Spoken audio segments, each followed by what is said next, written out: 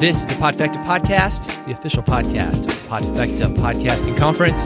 I'm David Hooper. This is part 2 of Jen Briney's appearance at Podfecta Nashville 2018. This is the Q&A portion.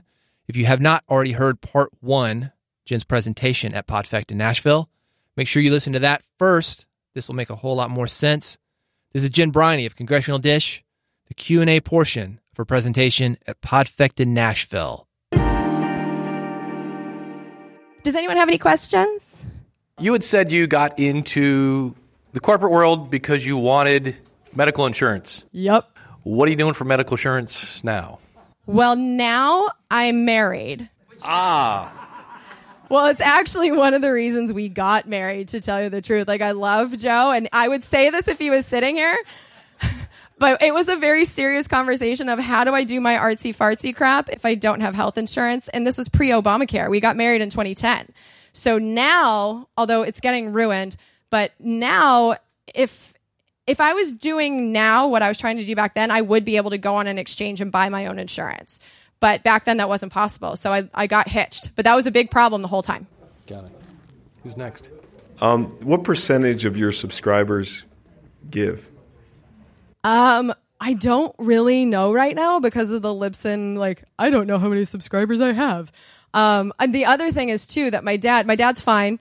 And he's still like Mr. CFO. And so he's taken over my accounting this year.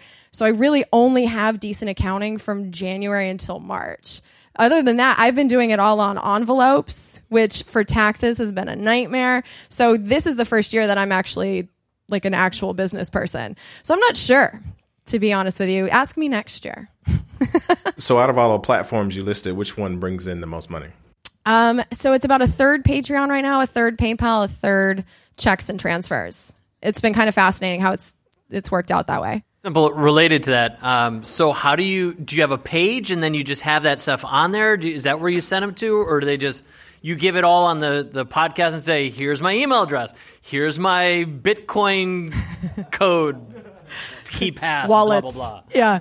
Yeah. So I just revamped my page. It was pretty bad for a while. But yes, I have a support the show page on congressionaldish.com that lays out all these things for you. And I just added a quick box at the top because I realized that people didn't want to read through the whole spiel to find out what email to send the Venmo to.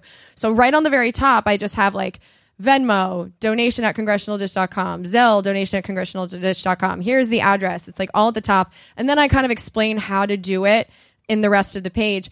And then on each show, like I said, in the middle, in between the main show and the thank yous, I do rattle off all of the different options. I just do it as fast as I can. And then I say the support page on congressionaldish.com at least 3 times.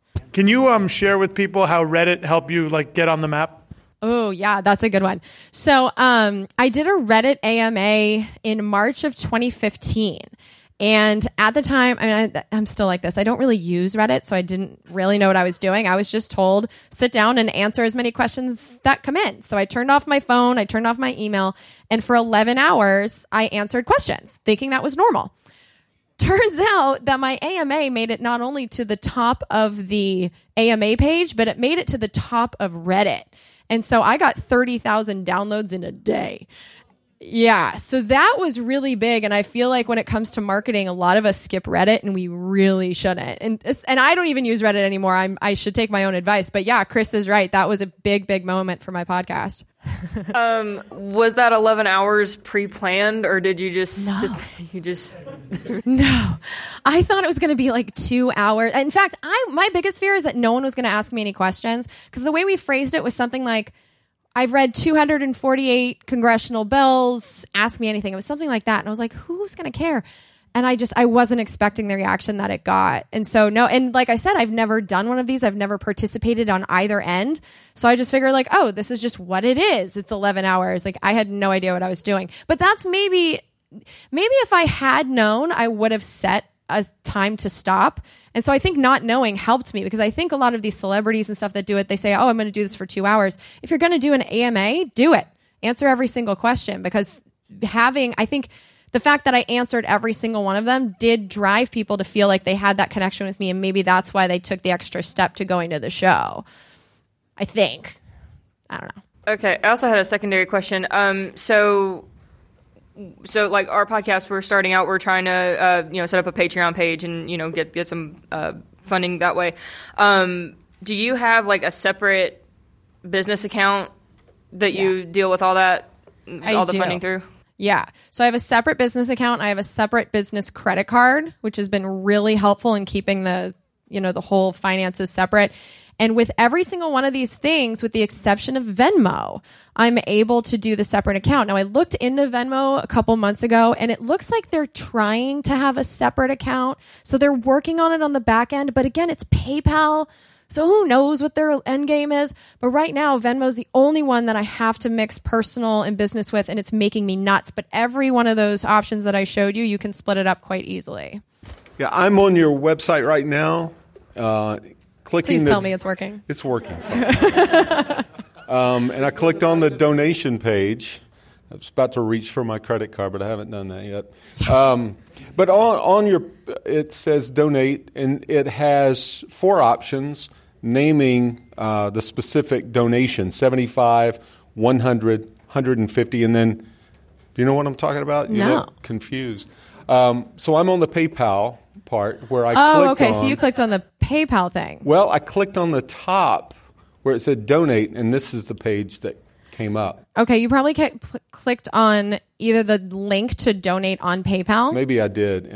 Because the support the show page is where you're going to see all this stuff listed, but on the top I do have all of the different links. Well, regardless, on the PayPal, you have several buttons: 75, 100, 150, and then other amount. Yeah, I never saw those. I'm just curious if you have any idea how many people or what percentage goes in and creates their own amount rather than the choosing 75, 100, or... Well, it's interesting that you say that because I never set those. One of my biggest frustrations with PayPal, out of all of the things I showed you, PayPal is by far the most frustrating.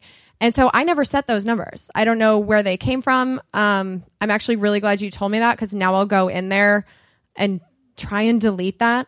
Like for years, and they brought it back, but for years you would go into the donate button and you could fill out your own amount and there was a little checkbox that said make it monthly. And so that was a great one because people could pick their own subscriptions. Why shouldn't they be able to? One day PayPal just eliminated it and didn't tell me. So it wasn't until a listener or like just what happened here told me that I was like, okay, I have to deal with this. So I had to set a subscription amount and it was really awkward because I have people that donate $1 a month and I have a guy that gives me $2.50 a month. So when it comes to value, there is a wide range on what people think, and I don't want to be the one to determine that. So to hear that PayPal is screwing with it again. Yeah, it seems. Yeah. Thank you for telling me, but yeah, I don't know.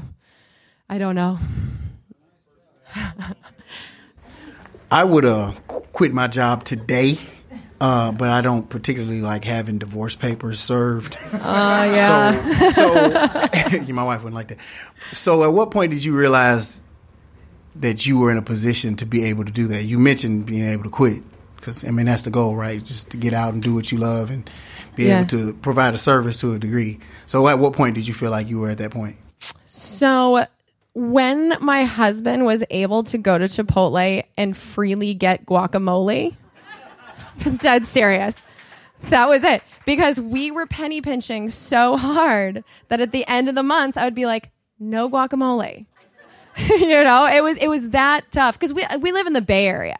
So when we moved there, my husband got a job in the solar industry. It was $3,100 for a 1-bedroom in downtown Oakland. Yeah. So it took and I wasn't going to go and get a job right away. So the way that I saved money is I cooked almost every single day and I cut coupons and I kind of did the whole a penny saved is a penny earned thing when we moved to San Francisco because we knew I wanted to do this full time. And I didn't really feel relaxed. We ended up moving a little bit further out into the sticks in order to afford the rent. So that's another penny saved, penny earned. And when I saw that we had enough left over to where Joe could get his guacamole, that's where I started relaxing. And I was like, okay, I'm good now. I'm paying the rent. I'm not worried about it anymore. But it just I kind of skipped that part of the story where 1 year in, we said I was going to do this full time and I was going to go for it or whatever. That was September of 2013. December of 2013, Joe lost his job in Boston. So we were screwed. And the way that we dealt with it is we the corporate job I hated is I was a rental. I was the assistant property manager of a 444 unit apartment complex. So I knew how to rent an apartment really quick. So I got rid of my apartment. We moved to Central Oregon, where his parents had a vacation house. I waited tables on a golf course. He worked on the golf course. 9 months later, he got a job in the Bay Area. So that's how we ended up there. So it was like, when we got there, it was like, do we penny pinch or do I go back to waiting tables? Knowing that I'm a pretty good employee and I was going to, the podcast, it stayed in existence when I was doing both jobs, but it wasn't going up because I wasn't going on anyone else's shows. I was just keeping it alive. And so to really make it grow, I needed that time.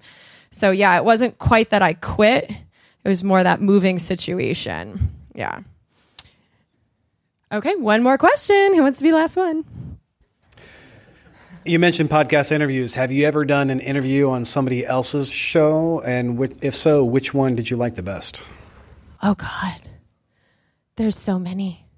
Okay, then what aspects, vice naming a show, what aspect? Well, the one that popped in my head that I liked the best is I did a conspiracy podcast called the Tinfoil Hat Cast.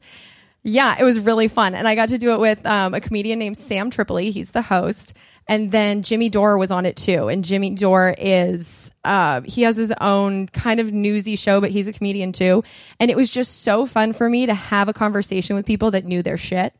Like I was able to talk about Syria and they were right there with me. And I talked about the omnibus funding law and they knew exactly what I was talking about. That was really fun for me because I find that on a lot of the podcasts where I'm talking about the Congressy stuff, I have to do a lot of education before I can get into like the fun conversation part because no one knows what I'm talking about. Not because it's anybody else's fault. It's like, where are you supposed to get this information? It's why I have the podcast to begin with.